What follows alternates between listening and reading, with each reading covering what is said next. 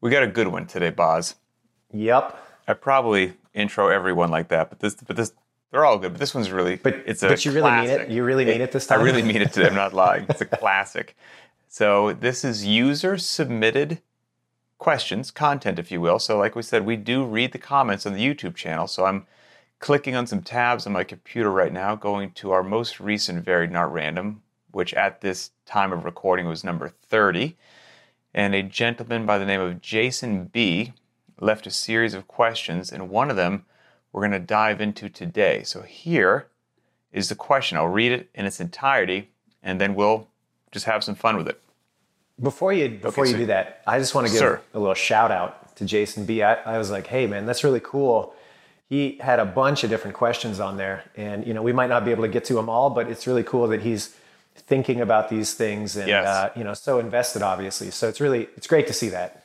Yeah, and he posted another little bit about his background that he holds an L1, been doing it I think for like 8 years. I mean he's in. So this one says CrossFit has identified 10 domains of fitness, and by that he means the 10 general physical skills. If we looked at each event and identified the top 3 aspects of what domain of fitness they tested, things like strength or endurance would come up frequently, while things like accuracy or flexibility would not be in the top 3 aspects of the event, meaning that when testing fitness, CrossFit has given preference to some of the 10 domains while deprioritizing others. Do you think that this is appropriate? And are some aspects actually more important than others, despite CrossFit originally saying that they are all equally important? So, great question. The encapsulation would be, we're going to discuss the 10 general physical skills, what they mean, try to give everybody a better understanding. And like what you said, Jason, thank you so much for saying that. I just have to not nitpick, but just point out a couple of things here. So, just so we're all clear, CrossFit, you say that CrossFit identified them. CrossFit did not create the 10 general physical skills, just to give credit where credit is due.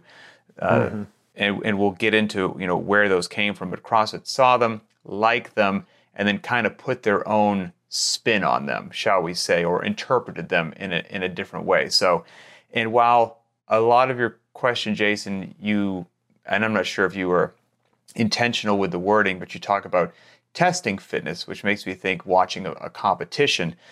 We're going to discuss the 10 general physical skills, not so much just specifically as how they would relate to programming a competition, but how they relate in general. And if you get a general understanding of them, well then whether you're just training alone in your garage, or you're an affiliate owner, or you're watching a competition, that baseline of knowledge will help all of those endeavors, quite frankly. Yeah, absolutely. And I do think that, sometimes when people watch competitions, just back up a second, competitions are an interesting thing because they really do represent the totality of somebody's fitness. And they don't necessarily represent the way people train to present that fitness. So there obviously is going to be a lot of overlap, but there's also going to be some pretty key differences. So I think that's noteworthy. And then maybe towards the end, we can talk about competition specifically. I also think there are elements within those 10 general capacities that people take for granted within certain events that they see on the competition floor. And it's easy to highlight, oh, this is a strength event or a stamina event or whatever. But there are some hidden attributes that really play a critical role that aren't necessarily as discussed as much, but that doesn't mean that they aren't a part of that event in a critical way. So I think I know where you're going with that. Yeah. And I like it. And that's correct. There's some hidden treasures in there. Yep. So I guess just kind of taking a stroll down memory lane and where the 10 general physical skills came from, so people have a good understanding, is if somebody has not, I would highly recommend everybody go onto good old Google, type in CrossFit, what is fitness, CrossFit Journal. You want to read the What is Fitness article from the CrossFit Journal. That was published in October 1st, 2002, written by Greg Glassman, and it is, I'm biased, I'm sure, but one of the most influential, most important documents that kind of got me into CrossFit, quite frankly, and reshaped how I was thinking about what I was doing and whether or not it was effective and did I have a goal, and it really got my mind spinning. And Yeah. part of that was there's several models in there that Greg used to help define fitness, because all the terms before that were loosey-goosey. Fitness was just the state of being fit, whatever that meant.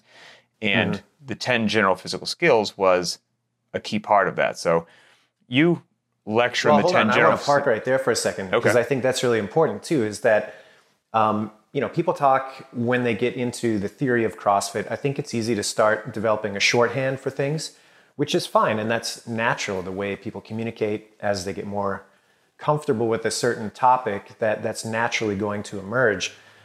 But I think it's important to remember that the 10 general physical adaptations is part of a larger framework. It was one model of 4 that was used to conceptually illustrate what it means to be fit. So the definition doesn't hang just on those 10. It's just one more way to look at it and crack the nut of what it truly means to have and develop fitness. That's a good point. And you're a lot fresher with the lecturing than I was. And that just brought back into my mind that you're right. When I used to deliver that lecture, at the end, it was always important to say that now that you've got all the models, you've got to take a step back and look at the whole picture. Because any one, while useful, doesn't tell the whole tale. They each kind of support one another. So, and one more thing I'll say, I can't hype up the article itself enough. I'll one up you, Pat. I'll say that article, when I read it in 2004, I didn't know it at the time, but it changed my life. That was the point where I started getting into fitness as a business on my own. I started to personal train. That led to a coaching job. That led to a seminar staff job. That led to CrossFit Games. I mean, that really opened up the door for the trajectory that my life is on now. So, it may be a little cliche to say, but it really did change my life. I don't think it's cliche at all. And I also think it's interesting to give this some context, because, not to date ourselves, right? But this article... I think I just did. This article was written 19 years ago. So two decades ago. 2 decades ago, the landscape of fitness was wildly different than what it is now. There's a lot of people walking around now that have been working out for 5, 6, 7, 10 years that don't know anything different than of course you're going to do thrusters and mixed modality training. And of course intensity is really important. And of course, the key to true fitness is doing these things and not single joint isolation machine. Like a lot of those things now are just of course. When this article came out, when this article came out, it flew in the face of everything that, as far as people know, was you did the old school way, and anything against that was just, heresy. This was highly, highly controversial at the time being. Well, I'll give you one in the same vein. It's just kind of expected that you could go to a commercial gym now and squat and deadlift and not have people give you a hard time for that. And there's likely other people that will be doing the same. That is not the case if you turn the clock back to the 90s and early 2000s. You could find niche gyms where that was happening, but it was way the outlier. It was the crazy powerlifting gym tucked in the corner of the city or something. Yep. Yeah, so a lot of stuff now, it was not the norm. It's wonderful that it is, great. but it was not the case. So you have to remember when this was written, what was the time frame back then, and that's why it kind of came up, because there was a lot of talk back then that if Mark Allen was the big triathlete of the day that won multiple Ironmans, and so he must be the fittest person on earth. And there was always this, so-and-so is the fittest, so-and-so is the fittest. And it always bothered Mr. Glassman that fitness was never actually defined. And these people that we were hailing as the fittest people on earth, while they're absolutely tremendous at what they do and should be celebrated, and they're amazing, having such incredible capacity in one or two areas meant that they were, by its very nature, deficient in a whole bunch of other areas, and that didn't seem to make sense to him, and that kind of sparked, here we are, years later, on this journey. Exactly, and to go back to that kind of model that most people seem to accept, even though it wasn't really well defined or laid out, it seemed to hinge on the idea that cardiovascular efficiency was at the pinnacle of fitness and the only real consideration. And that's why athletes like marathon runners or triathletes, they were seen to be put on this pedestal of esteem above other athletes that had different attributes.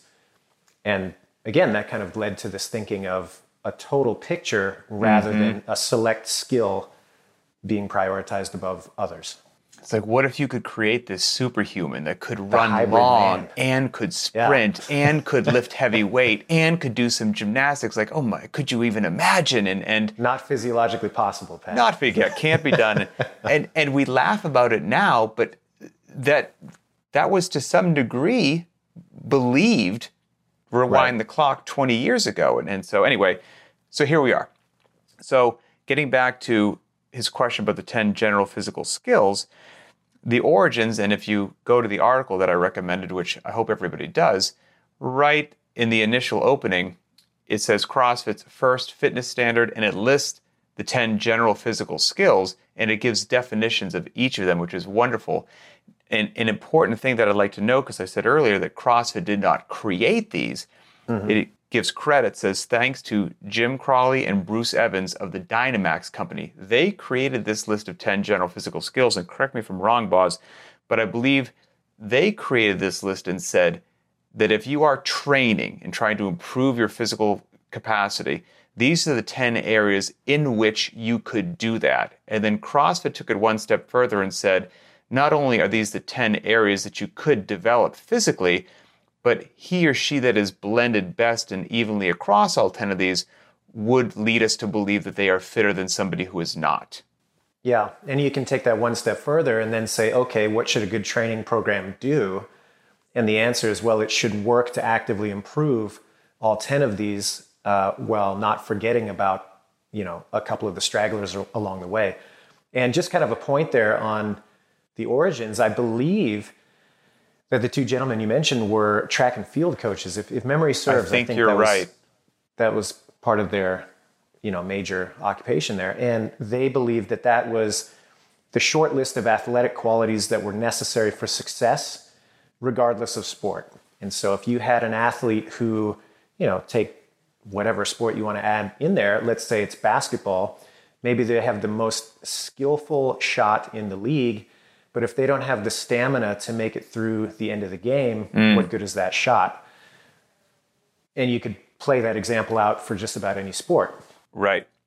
So again, highly recommend check out What is Fitness, read the list, but here are the 10: cardiorespiratory endurance, stamina, strength, flexibility, power, speed, coordination, agility, balance, and accuracy. And there's a nice definition given for each of those that you can go ahead and check out on your own. I won't bore everybody with reading all 10, but I will say that there's the possibility that somebody might read these definitions, and if there is a point of confusion, they might be confused about the difference between cardiorespiratory endurance and stamina. I'll read the two definitions here, and maybe you can put it in a layman's term. So in the article, cardiorespiratory endurance is defined as the ability of body systems to gather, process, and deliver oxygen. Stamina is defined as the ability of body systems to process, deliver, store, and utilize energy. So laid out, but still usually a bit of confusion among folks. And how have you found is a nice way to kind of explain that? Yeah, one of the easiest ways is to just think about local muscular fatigue versus overall inability to continue. So for example, if you're out there and you're doing a 5K or a 10K run, this is particularly true the longer the distance you're going on, it's rare that you have to stop because there is a failure of a certain muscle group or local fatigue. It's a systemic effect. You cannot keep up with the efficiency of oxygen required to hold that pace. And so you have to slow down or stop. But it's not due to any one identifiable muscle. It's not like, oh, my quads are just too tired, I can't do it anymore. No, that's not what stops you. Whereas if you take the example of something more localized, like a max set of push-ups, it's not because the oxygen uptake is the failing point. You're not out of breath, but the local muscular fatigue has built up to the point that you can no longer continue pumping out reps. So that's an easy way to think about endurance versus stamina. One is localized and one is not. Absolutely. That's fantastic. And I think maybe there's a couple of more of these we could just touch on as I just look at the list. Sure. A classic one being strength. And the strength definition that's given in this What is Fitness article is the definition that was presented by Jim Crawley and Bruce Evans. And it is more of a classic academia exercise science or physiology definition. And they define it as the ability of a muscular unit or combination of muscular units to apply force. So they're defining as strength, muscular units applying force. Yeah. CrossFit, in the technique lecture, defines strength as the productive application of force. So again, it might be nuanced or a little confusing. Okay, well, when's the application of force? They're both talking about force. What's the difference there? Again, it's really easy when you see the examples laid out and you don't get lost in the language. CrossFit's always got a real practical element to it, and I hope that it always will. I think that's part of what is so attractive about it is that it does consider what happens when you actually do the thing. It's not enough to be great in the laboratory or have the attribute on paper. You actually have to perform. And that's exactly the difference between these two verbiages around strength. One is basically how many opportunities on a cellular level do you have to contract, and how much muscular density do you have that can contribute to generating force. And that's absolutely important. I mean, that is like the biological foundation for being strong. If you can't generate the force in the first place, well, you're not going to be able to lift much. Right. However, where that force gets channeled and into what and how skillfully is ultimately going to dictate what ends up happening. And so, for example, powerlifting is a great pure example of this. If you look at a powerlifting meet, nobody cares about the lifter who has the most dense fiber distribution in their hamstrings. Right. Nobody's interested. Maybe it's a talking point for the commentators. Maybe that's something that people like to discuss before the meet. But when the rubber meets the road, it's who got the bar off the platform with the most weight on it. What was the productive application of that force? That's all that matters. And it's the same thing when we're talking about strength in a general application.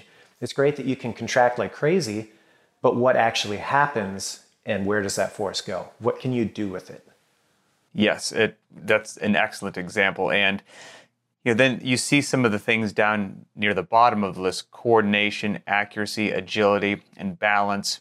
And some of these they're so quintessentially CrossFit because, again, these days, what seems to be common knowledge, like who wouldn't do an overhead squat? Of course you overhead squat. Well, I'm sorry, I'm here to tell you, you rewind the clock, not a single human being was doing an overhead squat. Nobody was snatching a barbell, period, end of story.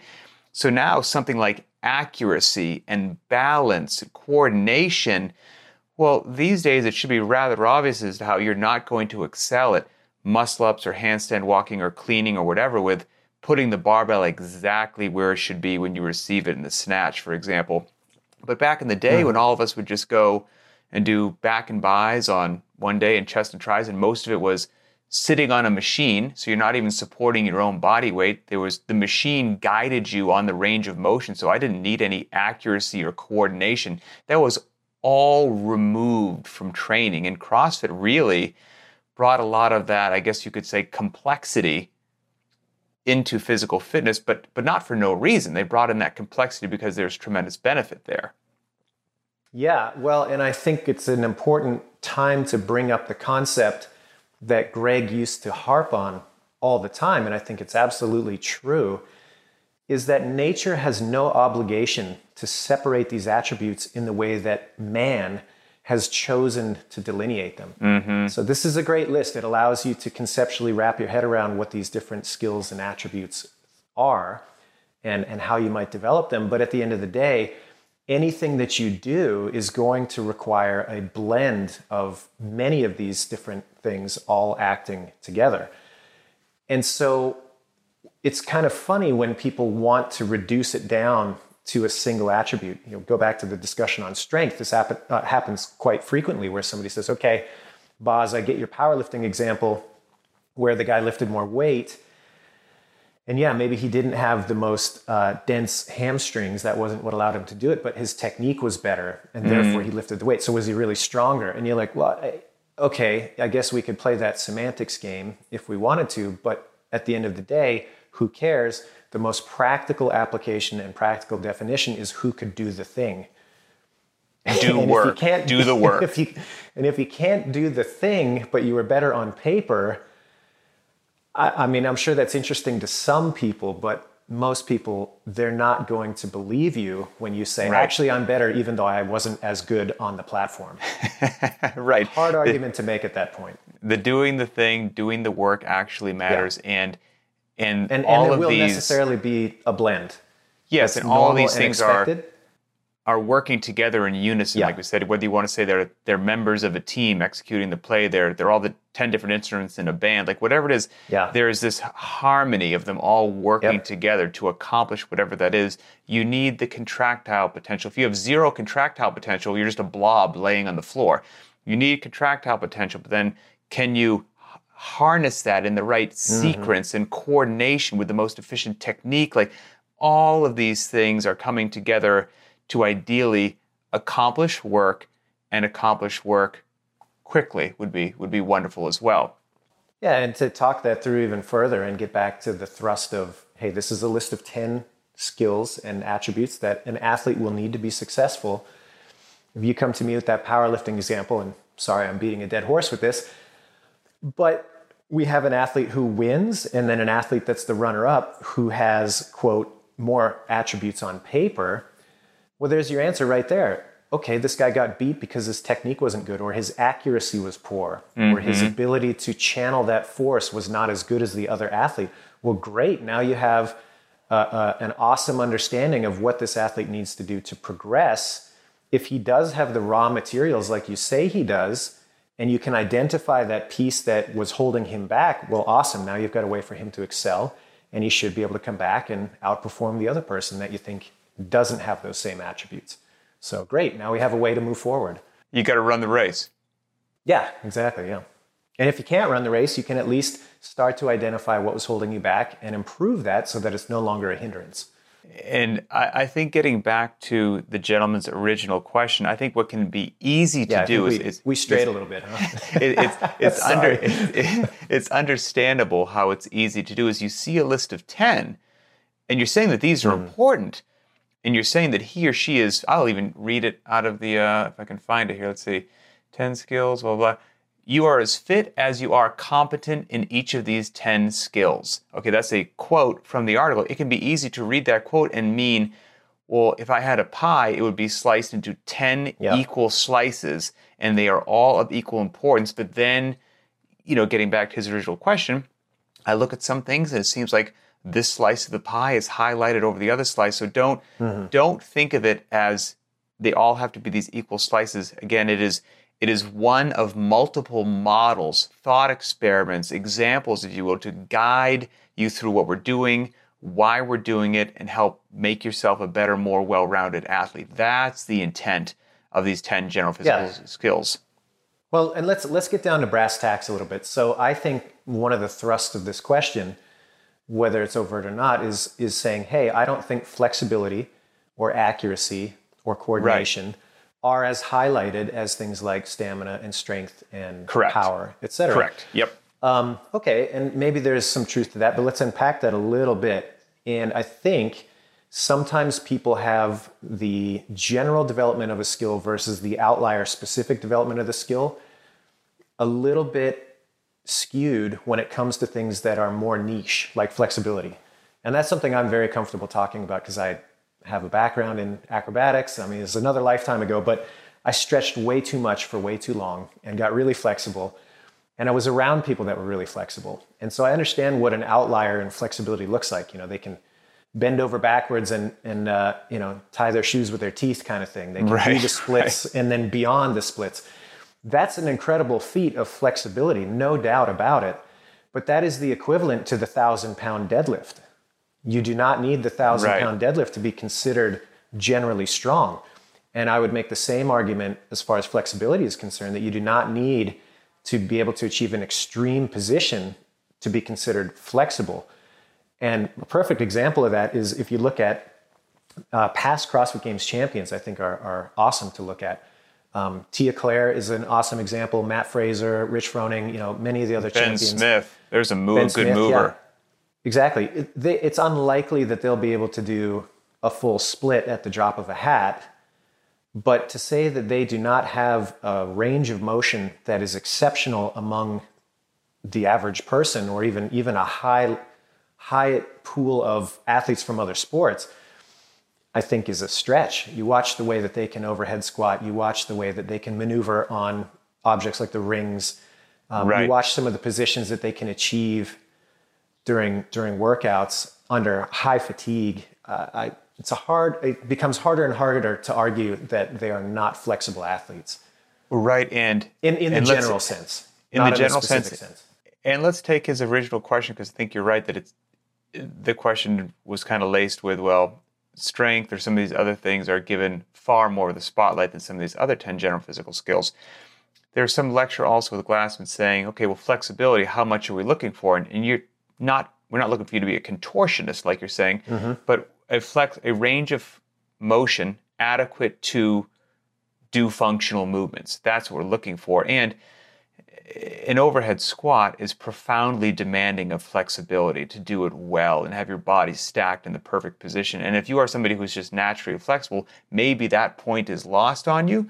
But from my perspective, somebody who is tight, just the ability to do an overhead squat would be a significant increase in my range of motion. So if I see somebody out on the floor in what looks like a strength event, okay, it's a 1 rep max snatch test, sure. So that looks like maybe, if you're looking at the list of 10 general physical skills, we're only testing number 3 strength and maybe number 5 power. So we're testing really, 2 out of 10, but not at all. Okay, there's not a lot of cardiorespiratory endurance, gotcha, but strength, the flexibility needed to receive that is incredible.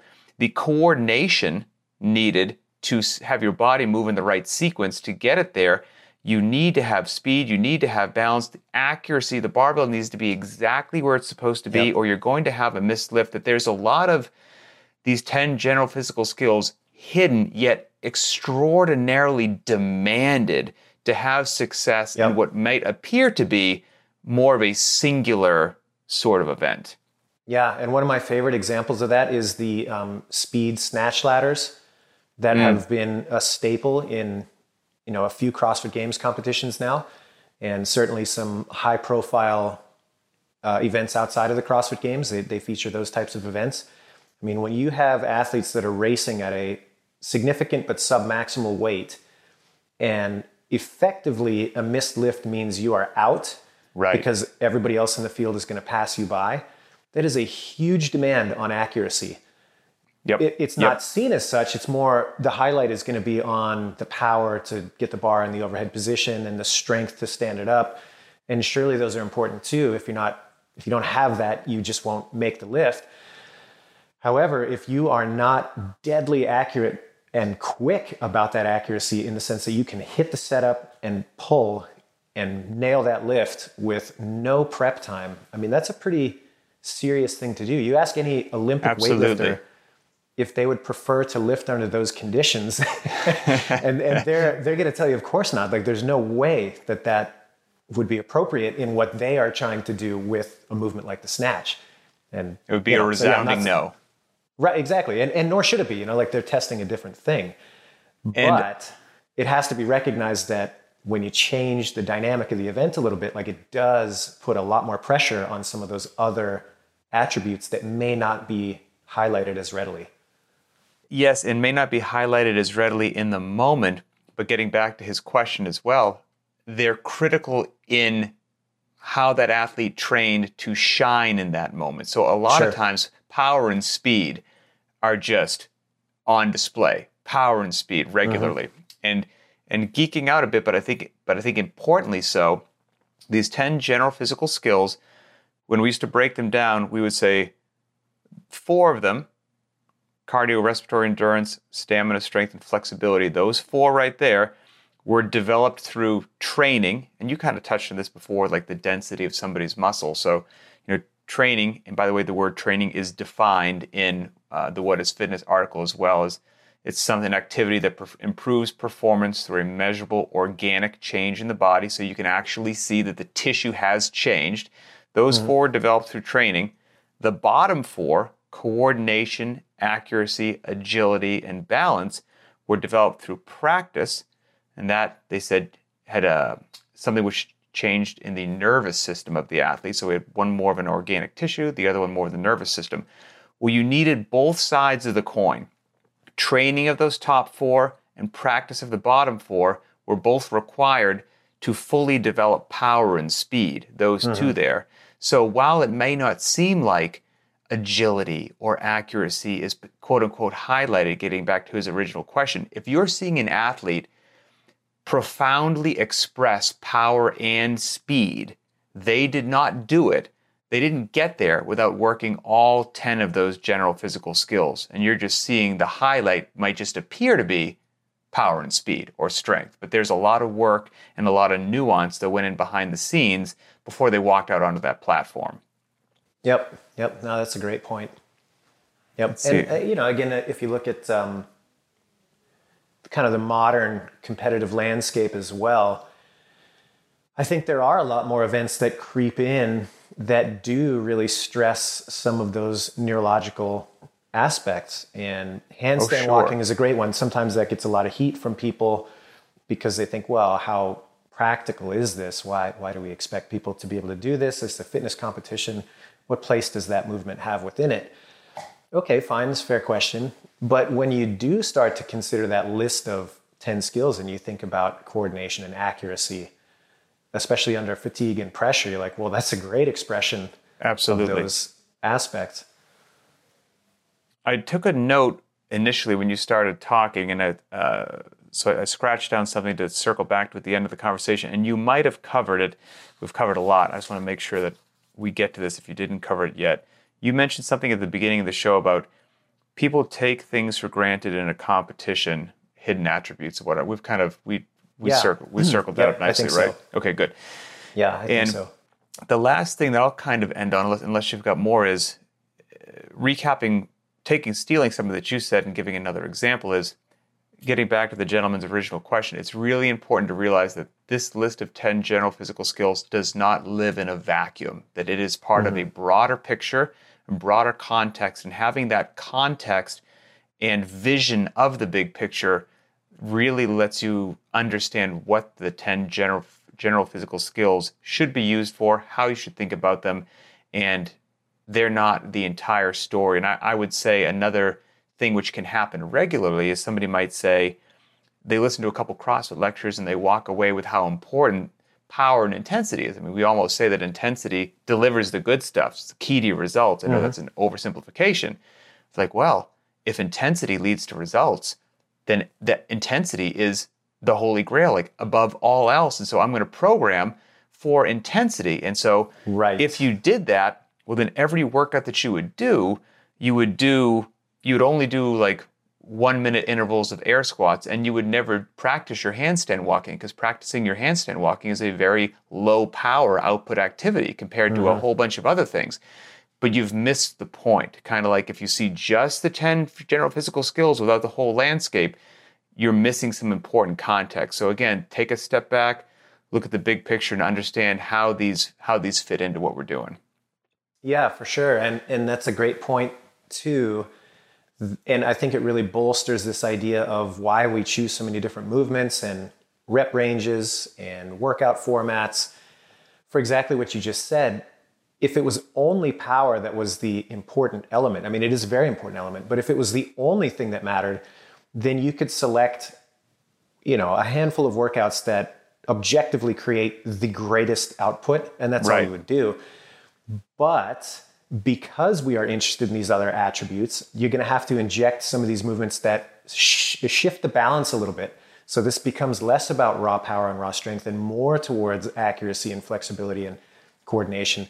And that's the beauty of injecting the variance into your program is that it does start to demand different groupings of attributes for different workouts.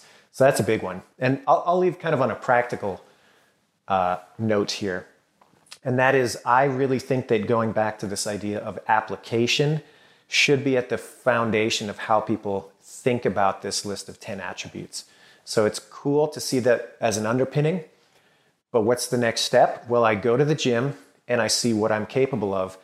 And let's just say I can deadlift the house, but I have a really hard time with the snatch. Mm-hmm. Not an uncommon athlete that has those two things that are true about them. So what can you infer from that? Well, it's probably because my flexibility and my coordination is not as good as it could be. That's why I have this limiter between this amazing amount of strength and likely power, but I can't express it there yet. There's a limiting factor. But it starts there. It starts at, I can't do this thing. And then you kind of track it back to, oh, you know what? I bet you that's because my endurance isn't so good. Not the other way around. You don't get to speculate, I think my strength isn't that good, without having something in the real world to actually ground that. So use that for what it's worth. I think trainers absolutely need to be rooted in the reality. And that's, why tools like Beyond the Whiteboard are so great, is over time you can see that in your own training and start to identify where your weak points are. And then you can take that next step and kind of link that back to an attribute and think about, okay, how are some other ways, or what are some other ways that I can train that attribute that hopefully spills over to eliminate that weakness. Awesome. I'll tell you what, Jason, if that doesn't answer your question, I think we tried to cover that as many different ways as we can. Yeah. And thank you. That was a fun one. Yeah, it was actually a fun one. When I saw that one, I was like, ooh, I like that one. We'll dive into that. So Jason, thank you for doing that.